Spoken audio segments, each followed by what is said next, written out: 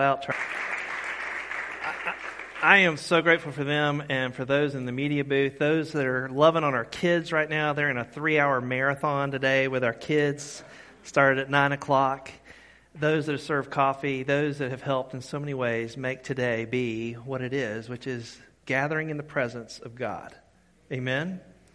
And I just want to give an extra warm welcome to any of you that may be joining us for the first time, extended family or friends. My name's Andy. I serve as one of the pastors here along with Ann. We're called the Raggedy Ann team. If you hang around long enough, you'll know why. But I'm just so grateful to be able to join with you here today. And you're always welcome to be a part of this movement of faith here in the center of Woodstock, called the Way Woodstock, where we commit to sharing in hope, living with purpose for the sake of others. And speaking of sharing in hope, I think we all would agree it makes a world of difference whether someone's dead or alive. Can you get an amen to that? And as followers of Jesus, we profess and believe that Jesus Christ is risen indeed. And for everyone else, no matter how admired Jesus may be, he's still a dead man. He's still a dead man. In fact, those followers of Jesus, on that first Easter morning, they went to the tomb not expecting a risen person, but a dead body. They went and they discovered that the tomb was empty, that Jesus Christ indeed had risen from the grave, and the resurrected Jesus is in our midst today. Happy Easter, y'all. Happy Easter. But on this Easter, I want to invite us to go back to that first Easter. There's several encounters where Jesus showed up and showed off and reminded his followers of the fulfillment of what he had promised by coming back to life. And so join with me today. We're going to go to Luke's Gospel, the Gospel according to Luke chapter 24. And in fact, there's a number of occurrences, even just in this one chapter, of Jesus showing up on that first Easter. And I want to read this one. It begins in verse 36. Hear God's word for us today. While they were still talking about this, Jesus himself stood among them and said to them, "Peace be with you." They were startled and frightened, thinking they saw a ghost. He said to them, "Why are you troubled? And why do doubts rise in your minds? Look at my hands and my feet. It is I myself. Touch me and see. A ghost does not have flesh and bones as you see I have." And when he had said this, he showed them his hands and feet. And while they still did not believe it because of joy and amazement, he asked them, "Do you have anything here to eat?" They gave him a piece of broiled fish. You know, he'd be hangry after 3 days. I'd be. Sorry, that's not in the text. They gave him a piece of broiled fish, and he took it and ate it in their presence. And he said to them, "This is what I told you while I was still with you. Everything must be fulfilled that is written about me in the law of Moses, the prophets, and the Psalms." Then they opened their minds so that they could understand the Scriptures. And he told them, "This is what is written. The Messiah will suffer and rise from the dead on the third day, and repentance for the forgiveness of sins will be preached in his name to all nations, beginning at Jerusalem. You are witnesses to these things." This is the word of God for the people of God. Thanks be to God. Let's continue in worship by going back to the Lord in prayer. Would you pray with me? Almighty Father, just as your Son Jesus opened up the Scriptures to those his first followers, God, whether we're a skeptic, a seeker, or a sojourner with you today, Lord, I pray that through the power and presence of your Holy Spirit, you would open up again these words, your words, to us anew today. So, Lord, may the meditation of our hearts and minds, and may the words of my mouth be pleasing to you, O Lord, our rock and redeemer. And may your Spirit have its way with each and every one of us. I ask this in the name of the Father, and of the Son, and of the Holy Spirit. And the church said, Amen. Amen. So here's something else I think we all can agree on today, and that's this. It is practically impossible to go through this life without wounds. Would you agree with that? It's nearly impossible to go through this world without having wounds. And some of those wounds are a little more evident than others. There's physical wounds that scar us outwardly. But there's emotional and there's relational, there's spiritual wounds that deeply wound us and scar us internally, even to the depths of our being. And Jesus, knowing this, full well had said, he declared to his disciples right before he was about to be arrested, he says, in this world you will have trouble. Now he didn't just say that, he lived it, didn't he? And he had scars to prove it. And not just the scars from his hands and his feet and the spear that went through his side, but we're talking about those scars like ours that go deep to the depth of our being. Jesus experienced those too. Because you see, Jesus knows what it's like to be betrayed by friends, to be disowned by family, to be despised and rejected by the religious leaders. Jesus is one that knows what it's like to be falsely accused, to be forgotten, to be forsaken. You see, Jesus indeed knew pain. And he experienced the most gruesome and tortuous and shameful way one could ever die. And then in the wake of all of that, we find his followers enduring the pain and the loss of their beloved Jesus.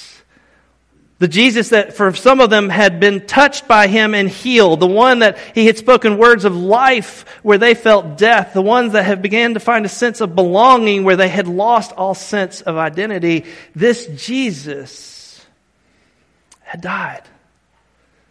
And many of them were the ones there. They had seen and heard those metal spikes going through his hands and his feet.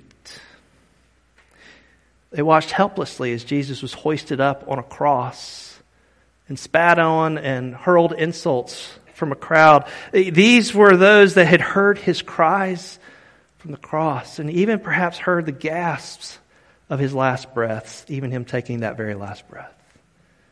Many of these had seen that soldier take a spear and run it through his side, knocking out any sense of doubt whether or not he was dead or alive.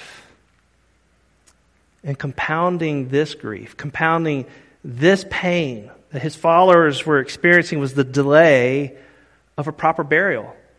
They were good Jewish people. They wanted to give Jesus a proper burial, but Shabbat, that is the Sabbath, was about to commence. And when the sun was going down on that day in which Jesus died, there was no more work to be done, even burying that of a beloved loved one. And so they hastily take his body down. They bind him up in burial clothes. But they would have to wait until after Sabbath had come and gone for them to do the thing that they wanted to do, which was a proper burial. And I don't know about you, but if you've ever lost a loved one, part of closure for me comes in being able to do that act. And so imagine those, his followers, on that first Easter. Can't wait to get there to do that. And yet, on that first Easter, their grief was met and confronted with disbelief as they began to hear the news that Jesus was no longer in the tomb. It was the women first that went out there. They went there at the crack of dawn. You know, they were eager. I was telling Claire, because I whispered in her ear this morning, I said, it's early. It's very early in the morning. She goes, I know. I said, but you're going to help lead sunrise worship, right? Yes. It was very early in the morning. And Wes too, right? And Alan and several others. But I didn't get to whisper in your ear. I was just whispering in hers. But it was that early in the morning that these women went to the tomb. And they went there for one reason and one reason only. They went there to finish the drill. They went there out of a memorial, out of giving him the decency of a proper burial, but the tomb was empty. And they met two men in white. If you look earlier in Luke's gospel, and those two men said, why are you looking for the living among the dead? He's not here. He is risen. And they're overjoyed and they're confused and they go running back to the rest of them that are in a holy huddle in fear of being persecuted themselves, and they are telling them all what they have seen and what they have heard. And like typical men do, sometimes they don't believe, right? I mean, and Peter, I would have been like Peter. I don't know about you, but if I had seen my best friend run through with a spear, having been hoisted on a cross, died and buried, I would want to go and hear and see for myself. And that's what Peter did. And as Peter did, he found it exactly as they had said it was. So you fast forward just a little bit later in the day, and we find that there's two more of these followers of Jesus, and for some reason, they've just got to get out of town. And I don't know about you, but after being huddled up for 3 days and starting to hear all of this and the grief that was going on, I'd probably want to get out too and get some fresh air. And these two walk toward Emmaus, a village several miles out. And in the midst of their walking, Jesus shows up, but they don't recognize him. It's not until they invite him in later that day and he begins to break the bread that they realize this is Jesus before them. And so what do? That they pick up their cloak and they run with their sandals all the way back to Jerusalem, and they barge the door, knocking it in. I can imagine just busting in with the 11 and the rest there, as we read just before what we read today. And they declare this in verse 23, "It is true, the Lord has risen and has appeared to Simon." And he goes on to tell them, the rest of them, how Jesus appeared in the breaking of the bread. Can you imagine? Can you imagine the disciples hearing this news? And then to top all that off, Jesus shows up in the flesh, right there with them. Can you imagine the shock of it all? I mean, Jesus had to talk them off a ledge. And they'd have to talk me off a ledge too. Like I said earlier, if I had seen my best friend die in that way and buried, standing beside me, talking to me, I'd have to be talked off the ledge too. And so what does Jesus say to them? He says, "Peace be with you." Peace be with you. The shalom, that inner peace, and yet they do not have inner peace. Because he goes on to ask them this question, "Why are you troubled, and why do doubts rise in your minds?" Only if you were to look at that translation, the New International Version doesn't quite grasp it at the depth, because the word minds, the Greek word that is there, is cardia. It's where we get the word heart. And the heart and the understanding of the Jewish faith was the whole essence. So they were troubled to the depths of their souls. And he's saying, "Why are you troubled this way?" But then he moves on to not draw their attention to what he has to say, but what he has to show them. His hands and his feet, his scars. And no doubt Jesus did this along with eating the fish. I mean, I know he was hangry after 3 days, but literally this was to prove, in fact, that Jesus was alive in that day. But you have to wonder, there must have been a deeper reason why he was saying, "Look at my hands and look at my feet." And I have to believe that he did that to let us know that we're not alone. That we are loved beyond measure. And to show his followers then, as he shows us today, that we are worth every piercing and every pain that Jesus endured on the cross. For you and for me and for all of humanity. Imagine. You see, in the midst of their pain, Jesus calls them to look at his hands and look at his feet. And I believe that the resurrected Jesus today stands before each and every one of us, stands here in our presence, and he's asking us, in fact, he's calling us to do the same, to look at his hands and to simply look at his feet.